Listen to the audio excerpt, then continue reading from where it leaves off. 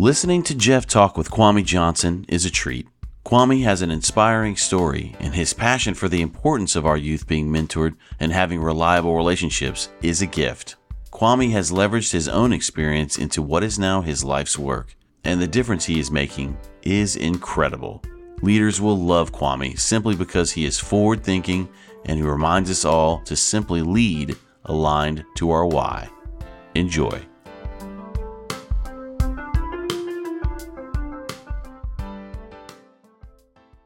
Ladies, gentlemen, educators, leaders, welcome to Leader Chats. We're excited to see you, excited to bring this content to you this week. For our leaders listening or watching, I'll just remind you, if you're a member of the Leadership Circle, you have access to these video series. If you are not, you may be listening to our podcast, which is publicly available. Today, you will see why we invited this particular guest.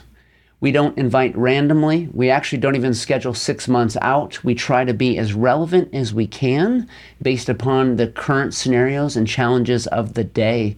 Today, I'm thrilled to actually have a guest here with us live, sitting across the table from me, which is exciting. We don't always have.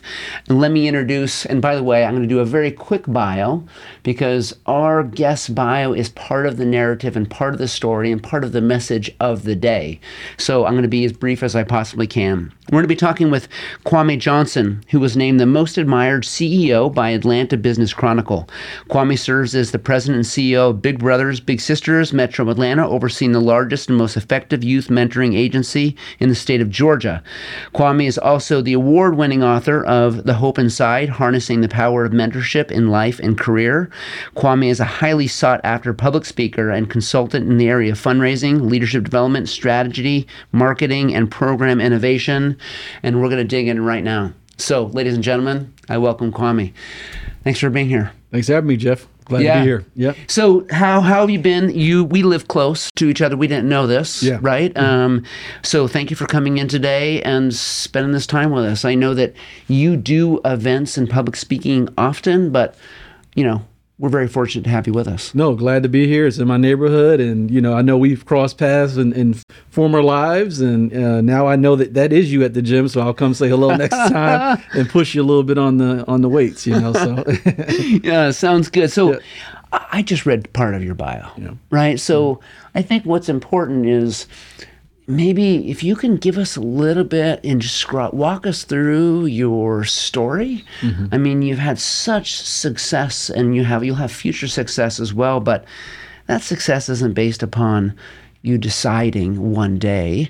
You've had this incredible narrative and runway to doing what you do now. Can you kind of catch us up to speed? Because our listeners won't know that. Like, I know that because, like I said, I've been cyber stalking you for a while now, so I've gotten to learn about you more than you have with me. So talk us through it. Yeah, well, I'll give you the modified, short version of it. It's a long journey, which I've been blessed to just be able to do amazing work all around this country with young people.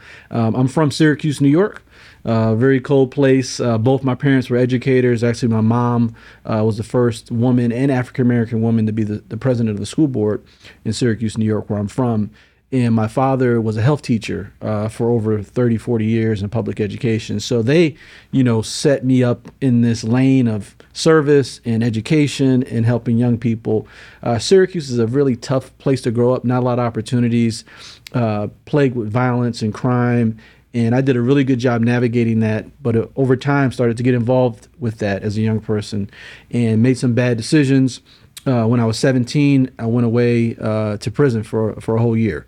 So almost threw my life away. But I met some young people there that changed my life and helped me find my passion. And from those young men that I met and their stories and them believing in me and not believing in themselves and them pushing me to get back on track. And my mentors that have helped me, my track coach, who would bring me my schoolwork every week so I could do my schoolwork behind bars, for taking my SATs behind bars and becoming the first kid to ever do that in the United States of America. I got a second chance at life. And I decided to use that second chance at life to become what I call a social entrepreneur. So I've been trying to solve some of the most wicked issues our country faces. And in my opinion, the biggest one is poverty. There's so many bad things that come out of poverty, I don't have to explain that, but in my opinion, that is more challenging than racism or any other issue we face as a country. Poverty is our number one issue. And what I've learned in doing this work for 20 years now is that the fastest way out of poverty is to help a young person graduate high school. So we got to keep kids in school and we got to keep them learning. I'm a C student, so I keep things very simple. But after getting out of jail and going to Hampton University and then starting my career in youth development in DC, came to Atlanta 8 years ago and joined Big Brothers and Big Sisters 5 years ago as the CEO. Let's make sure I got this right. You're the first student ever to take the SATs while incarcerated. Correct. That's a long story, but yes, that's correct. Okay, so and you had mentioned clearly part of this story is that you were receiving support. You were receiving some mentorship, some probably really caring people holding your hand through this process. Yes. Because they cared about you, they saw potential and so forth, and that led to some motivations while behind bars. Yes. For you to prepare so that you would be ready when you left. Correct. Am I saying that accurately? Yeah, mentorship. That's what it's all about. Yeah. And if you think about it, we all have benefited from mentors to get to where we are. That without a mentor, none of us would be where we are right now. You and I had a chance to briefly talk about this concept of vulnerability. Yeah. And I assume that you benefited from kind of embracing this vulnerable state relative to the things that you've learned, some of your background, some of your experiences. One dilemma I see in educational leaders is a struggle for them to be vulnerable. Sometimes the worry, if they are too vulnerable, that could mess with their reputation within the community they serve. I'm not so sure that's accurate. I think we're pushing leaders to become more vulnerable, but educational leaders start to feel like they're going to be judged based upon proficiency, not vulnerability. Can you talk about the value of vulnerability as you've experienced it? Yeah, it's been a journey for me. So it started when I got my first job in DC. I worked for a guy named Bob Woodson, big civil rights leader, doing a lot of work in communities with gangs and all kind of things. We met, my story resonated with him, and he gave me a chance. And he showed me how to get comfortable with my story, right? So when you come out of jail, black guy with a bald head and some muscles, like you don't want to intimidate people, you don't want people to fear you, So I'm conscious of how I have to walk through life. But what I've learned is getting comfortable with my story has enabled me to connect with people, and more importantly, give people things that I've learned through making bad decisions that can help them. Like your story can be someone's lifeline. Your story can be someone's survival guide. But too often, leaders aren't comfortable with their story. And in my opinion, if you're not comfortable with your story, you're really not comfortable with yourself, and you really can't show up as the best leader. So you got to get comfortable with it. And I'm not talking about get out there and tell everybody your deep and darkest secrets, but I want to know more about you than where you went to college or what fraternity you're a part of. I want to know about who you really are, because in leadership and in this business we are in education, we're in a relationship business. Yes. And you can't build, in my opinion, real relationships with people if you're not authentic about who you are, and people connect to vulnerability because we all have it. My story is different than yours, Jeff, but you got a story, and I guarantee you there's some things you went through that could be helpful to somebody, and we just have to be comfortable with that and share that and lean into it as leaders.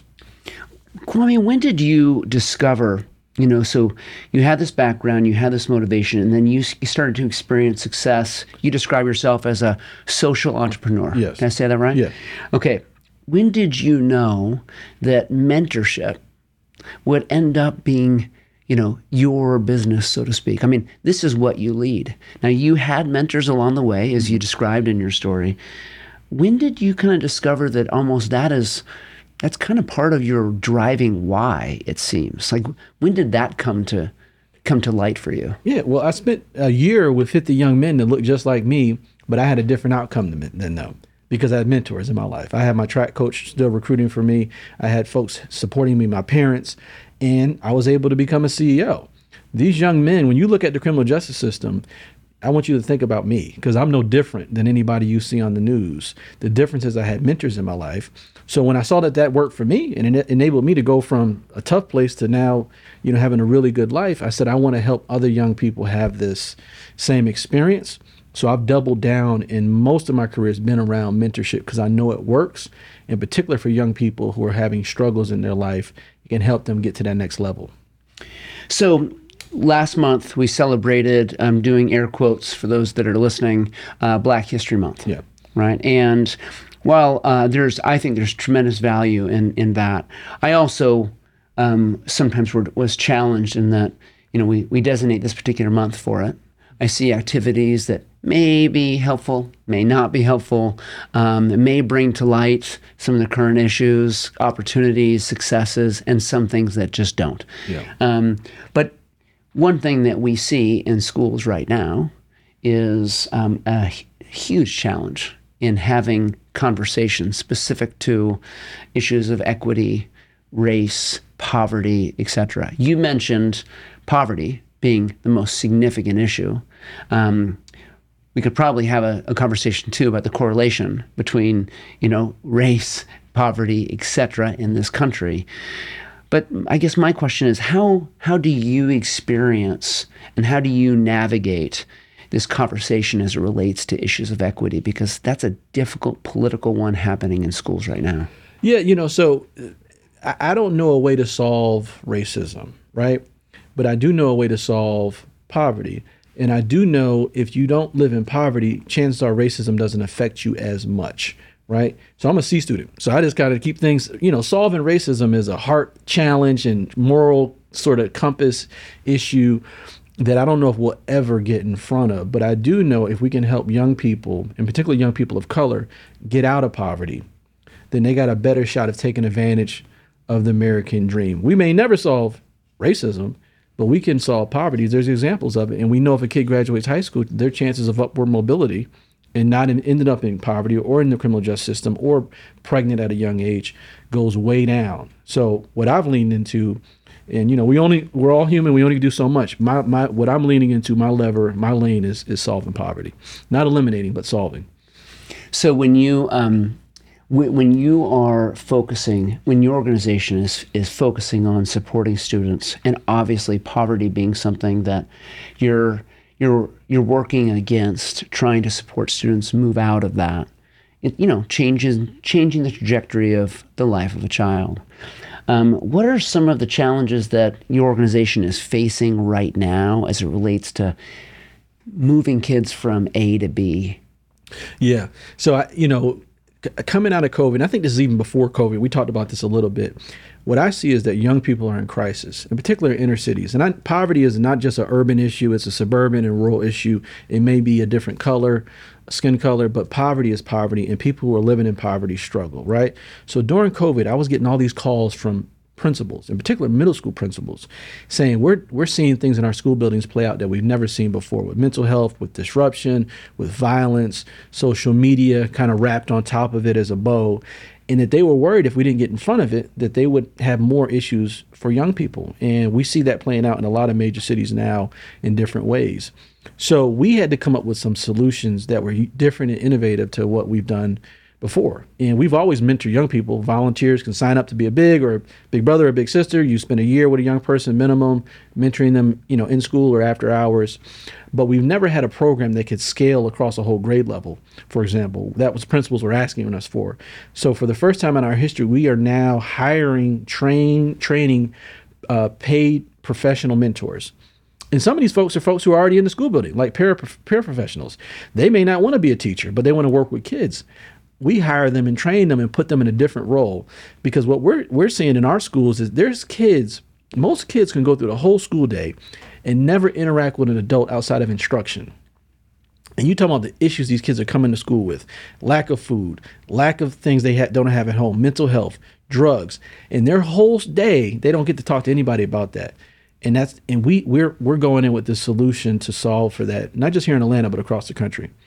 So this will be fun to talk about. So one challenge that we are seeing in schools is obviously incredible shortage of people. Yeah. Right. Certified staff, classified staff, bus drivers, right, people who support students in the cafeteria, etc. Runs the gamut.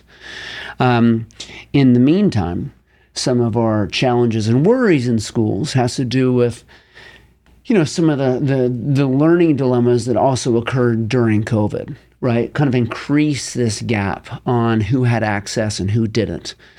Well, I actually don't think we can solve this with instruction. So I'm actually, I think, agreeing with you.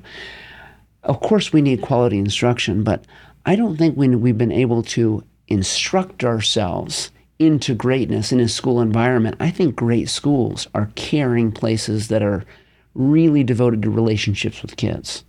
So I see a really interesting opportunity in what you're describing here, and I can only imagine you may envision that in the future as well. Am I accurate? No, you're right. And instruction is a huge part, right? But we put too much on teachers, we put too much on schools and school leadership and expect them to solve all the issues that are coming to their front door, right? So if a kid is coming to school hungry, or if they don't have glasses to see the chalkboard, it doesn't matter how good your curriculum is. It doesn't matter how good you are as a teacher. So what I'm trying to solve for on my side is eliminating those barriers, right? So for me, I'm a C student. So there are really 3 ingredients I've learned in 20 years of doing this work to really help a young person go from something challenging to the next level. The first thing is called removing barriers. Too often, young people are showing up in school with a whole history of issues in front of them that they have to cross just to get to the school building, right? They show up at the school building, they got these issues. So the nonprofit sector, which I've been a part of, should be helping schools remove those barriers. Food, housing, clothing, mental health. We got to wrap schools with wraparound services. I think schools should really be community centers, in my opinion. That's a whole nother topic. Yeah, it is. So the first one is removing barriers. That's the first step, because it doesn't matter what the instruction is if the kid had got these barriers in front of them. The second step is empowerment. We got to show people, empower them that they can take advantage of their lives. Their neighborhood may not change. Their family dynamics may not change. But if you can teach a man to fish, they can fish for themselves. So empowerment and mentorship comes in so important with empowering young people, showing them they can do it. That's why your story is important. You got a model for young people. Young people don't want to hear a sermon. They want to see one. Show me how you did it. That's what mentors can do. The third is hope, right?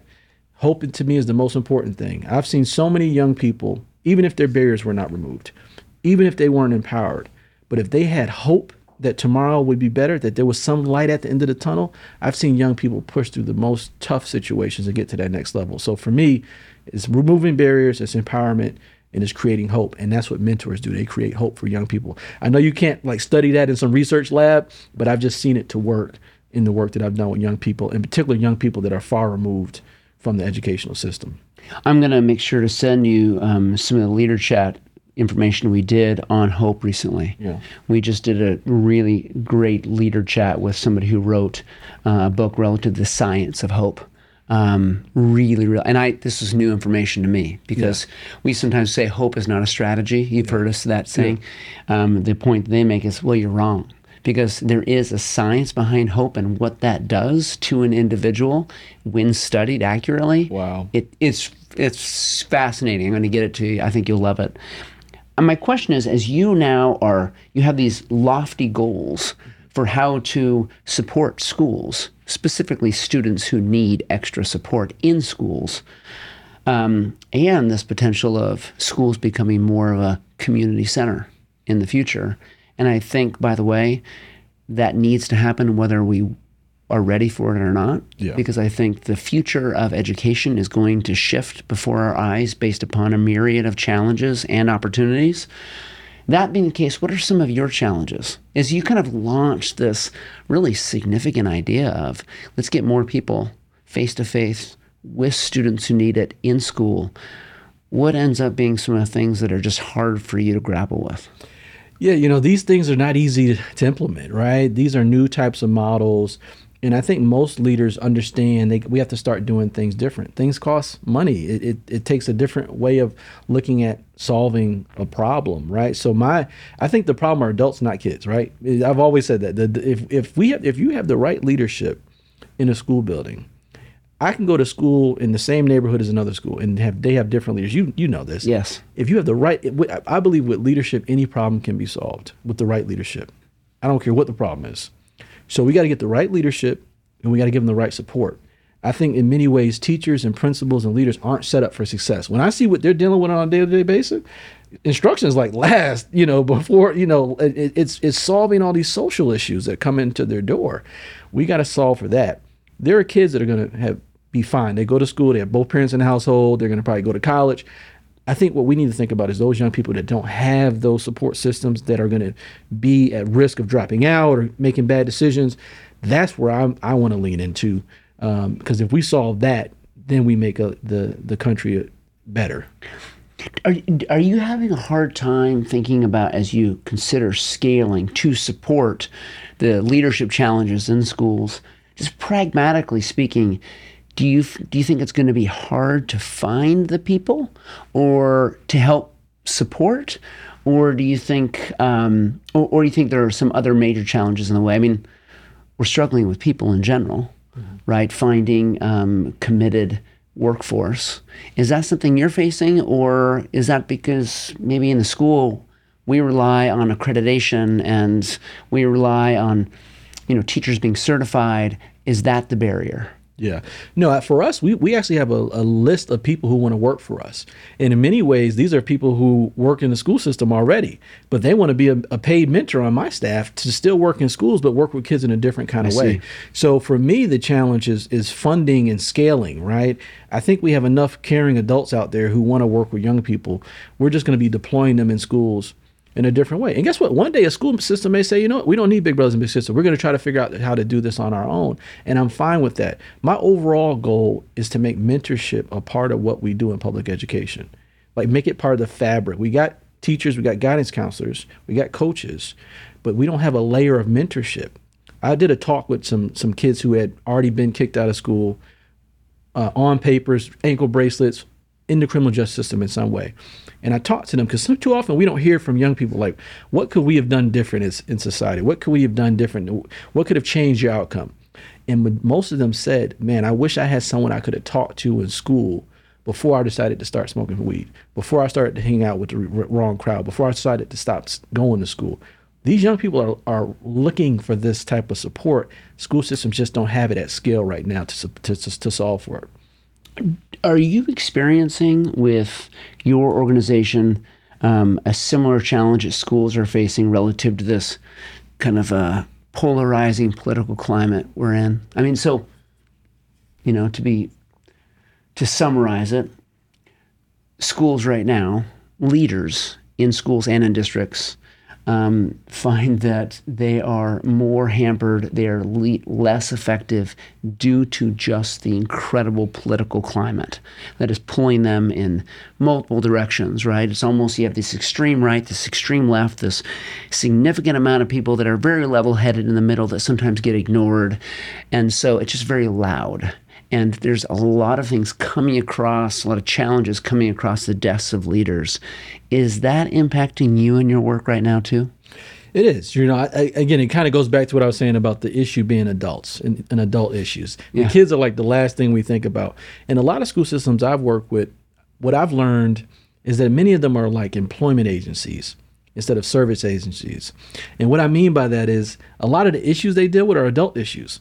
So that's the last thing we think about, right, are the kids, right? And that's what we're there to do. But is there all these adult issues and political issues and that take up so much of the time of leaders in schools, when where we should be focusing is how do we create innovative solutions for young people and think differently?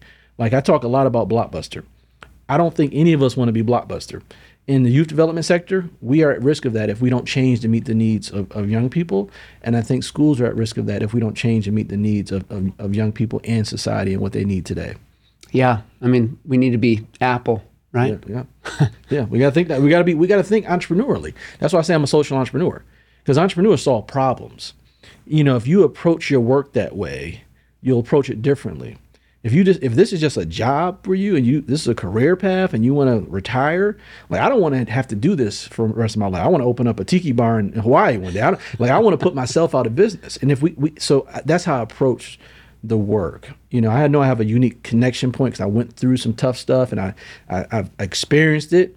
So I approach it differently. I don't want to have to do this forever. And I think we need to all think that way. We all need to be problem solvers and be innovative and think like an entrepreneur would to solve some of these issues.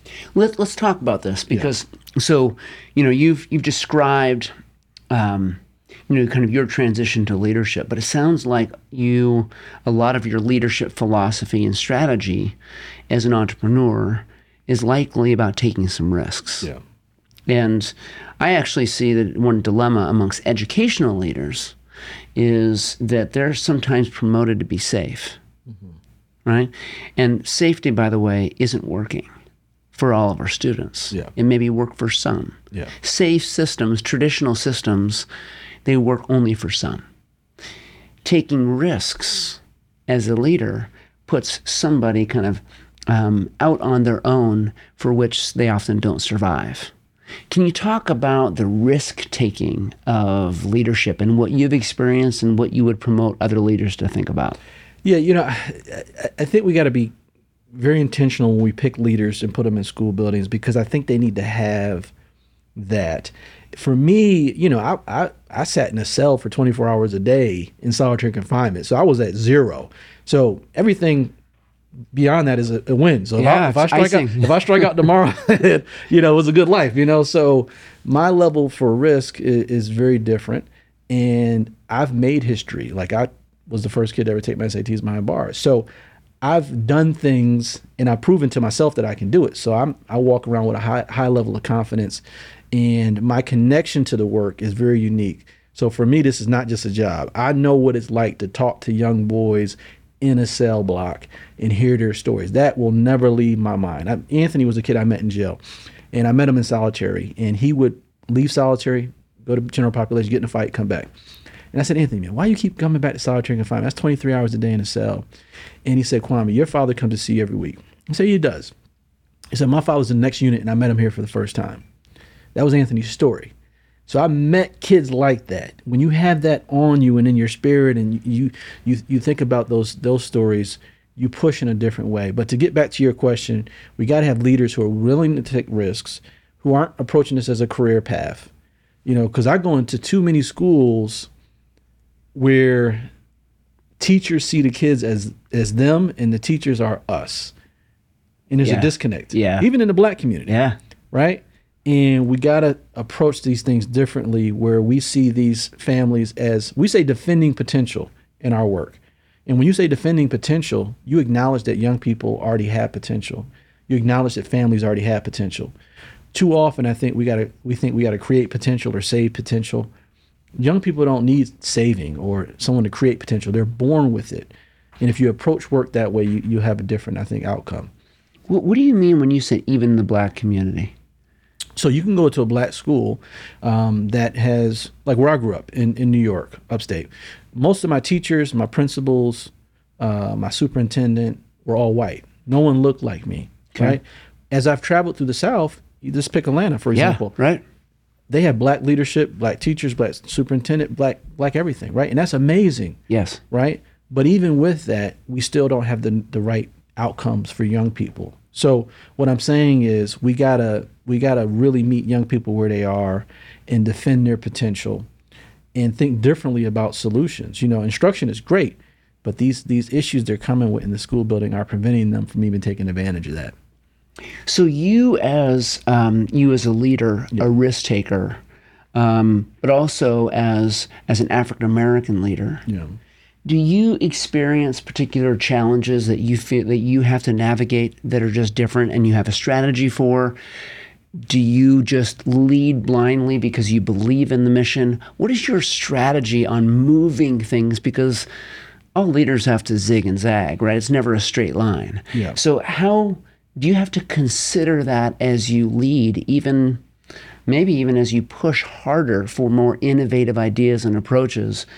Do you find that that's a challenge you have to navigate as a Black man? Yeah, definitely it's a challenge. One of my superpowers is my ability to navigate in the streets, but also in the suites. So I'm comfortable in both environments. And I know how to navigate and I know how to bring people together, which has given me a lot of success in my career because I can bring people of all different races, all different backgrounds. I've been able to connect and bring people together. And I think we need more of that, right? But as a leader, as a Black leader, you definitely have to navigate. Now, not everyone has those skill sets, right? But that is something that I've been shown and taught by my mentors, and I have people who support me that help me sort of figure out how to navigate all these dynamics. You think about Georgia or Atlanta, it's a very divided city. Yes, it is. There's Highway 20. Highway 20, yeah. Right? It's a divided city, and it's new to me. I've been here 8 years, but I've been fortunate to be able to bring different people together from different groups And when you get the right people, regardless of their color in the room, if they want solutions, typically people will figure out a way to work together. But you just got to have the right people, the right leadership. That's what it boils down to. So when you see, because clearly so much of your work intersects and supports, the school systems, and you just described some of the, maybe even some of the challenges with leaders that you see. When you see a successful, impressive school leader, whether that's at the district level or the school level, what are some of those attributes that you can tell? Like when I meet a particular leader, sometimes it's really obvious. It almost slaps me in the face. Like, this woman or this man is impressive, and this is why. What do you see? What's an impressive school or district leader for you? So to me, it boils down to people who are in their passion and in their lane, and people who have identified their superpowers and are using them to collectively together. So when I meet an outstanding leader, whether it's a teacher or principal, typically they have that passion. It's not a career path for them, right? They're a problem solver. Those are some of like the key things I've seen in schools in particular of folks who've been successful. And not, if this is just a career path for you, especially working in public education in inner cities, it's not gonna work. So when you say career path, so I'm assuming you're making a differentiation between career path and, say, this is my passion or this is my why, right? Yeah. This is what I'm here to do right now. Is that how you describe it? Correct. Yeah, just a job, or is this really your passion? Do you really care about these kids? Because this is a tough. Being a teacher or principal, any type of school leader is a tough job. If that's just a job for you, if that's just a 1-year experience for you, you're not going to be successful, and the kids are going to know it. So I've taken, tons of your time already, and you're very generous to come in and meet with us face to face because I know you're busy. So I'll kind of end with this question. Most of our processes to support leaders in the leadership circle, they're roundtable processes. Right? We're the connective tissue, connecting leaders to leaders so that they're helping each other with, some solutions to some of the challenges. This is the one thing we do, though, that provides content to them, is through these leader chats. But if you and I were to pretend around this table, we're superintendents, assistant superintendents, principals, what would be kind of your brass tacks last piece of advice you want to leave them with? Yeah, I would tell them, to try to figure out ways to make mentorship a part of what you do in your school buildings, because young people need it now more than ever. Whether it's with us or someone else, whether it's volunteers, young people need to have interaction with caring adults outside of instruction. Right? There was a study done after some of the school shootings, Columbine. We forget about that way back in the day. The FBI commissioned a school shooter report. I don't know if you're familiar with this. I am, yeah. Yeah, and they looked to see if there were common trends against all the different shooters. Like, were they all the same race, different ages? It was all different. But what they found was there was one common thing that all these young people had did. And one thing was that they all told someone they were going to do it before they did it. But they didn't have that information wasn't communicated or is missed. Young people are crying out for help. And if they don't have a place to go, in particular in a school building where they're spending most of their time anyway, then I think we're missing out in society to support young people the way they need to be supported in the society we live in today. Well, and the one thing I want to make sure that we take away from your advice and story is this concept of risk-taking. Yeah. I mean, you didn't call it that at the beginning, but a leader's need to truly be an entrepreneur and sometimes think differently as opposed to traditionally, because as you described, let's face it, there's a lot of kids that need more relationships with caring adults. Yeah. And we need to find a strategy to make that happen. Yeah. Instruction's important, but relationships are more important. Yeah, more important. And as a leader, I would also say, make sure you're getting input from the community. And that seems like a simple thing, right? But with our organization, we serve thousands of young people. I realized that we weren't listening to youth enough. We think they need a mentor in this kind of way, but they may want something different. So are you actually listening to your constituents? Are you listening to your families and your kids? Are you asking them what they need? Or are you just assuming this is what they want? And if you're not careful, you can fall into that trap. So the community needs to be an ally with you. You need to get input from them and figure out what they need. And then I think your solutions and your programs and all the things you offer need to be catered to that versus what you were taught in school and you think this is what they need. So, Kwame, this is exactly what we hope for in a leader chat. Yeah. This idea that we bring an impressive leader to the table who can provide some very solid perspective and advice to other leaders in a very kind of digestible, pragmatic way, right? Leaders are having a hard time reading white papers and research and even books, right? Because time is of the essence, right? Most valuable commodity, and they just fall asleep because they're exhausted. Yeah. So this is a really effective way, and the only reason it's good is because we have leaders like you at the table with us. So appreciate that. Really appreciate you being willing to do this for us. No, appreciate what you all are doing. It's amazing, and definitely want to stay connected with you, Jeff, and the work that you all are doing. But it's really about supporting leaders. So I really respect what you all are doing. It's amazing. Well, thank you. Yeah. Well, thank you, Kwame.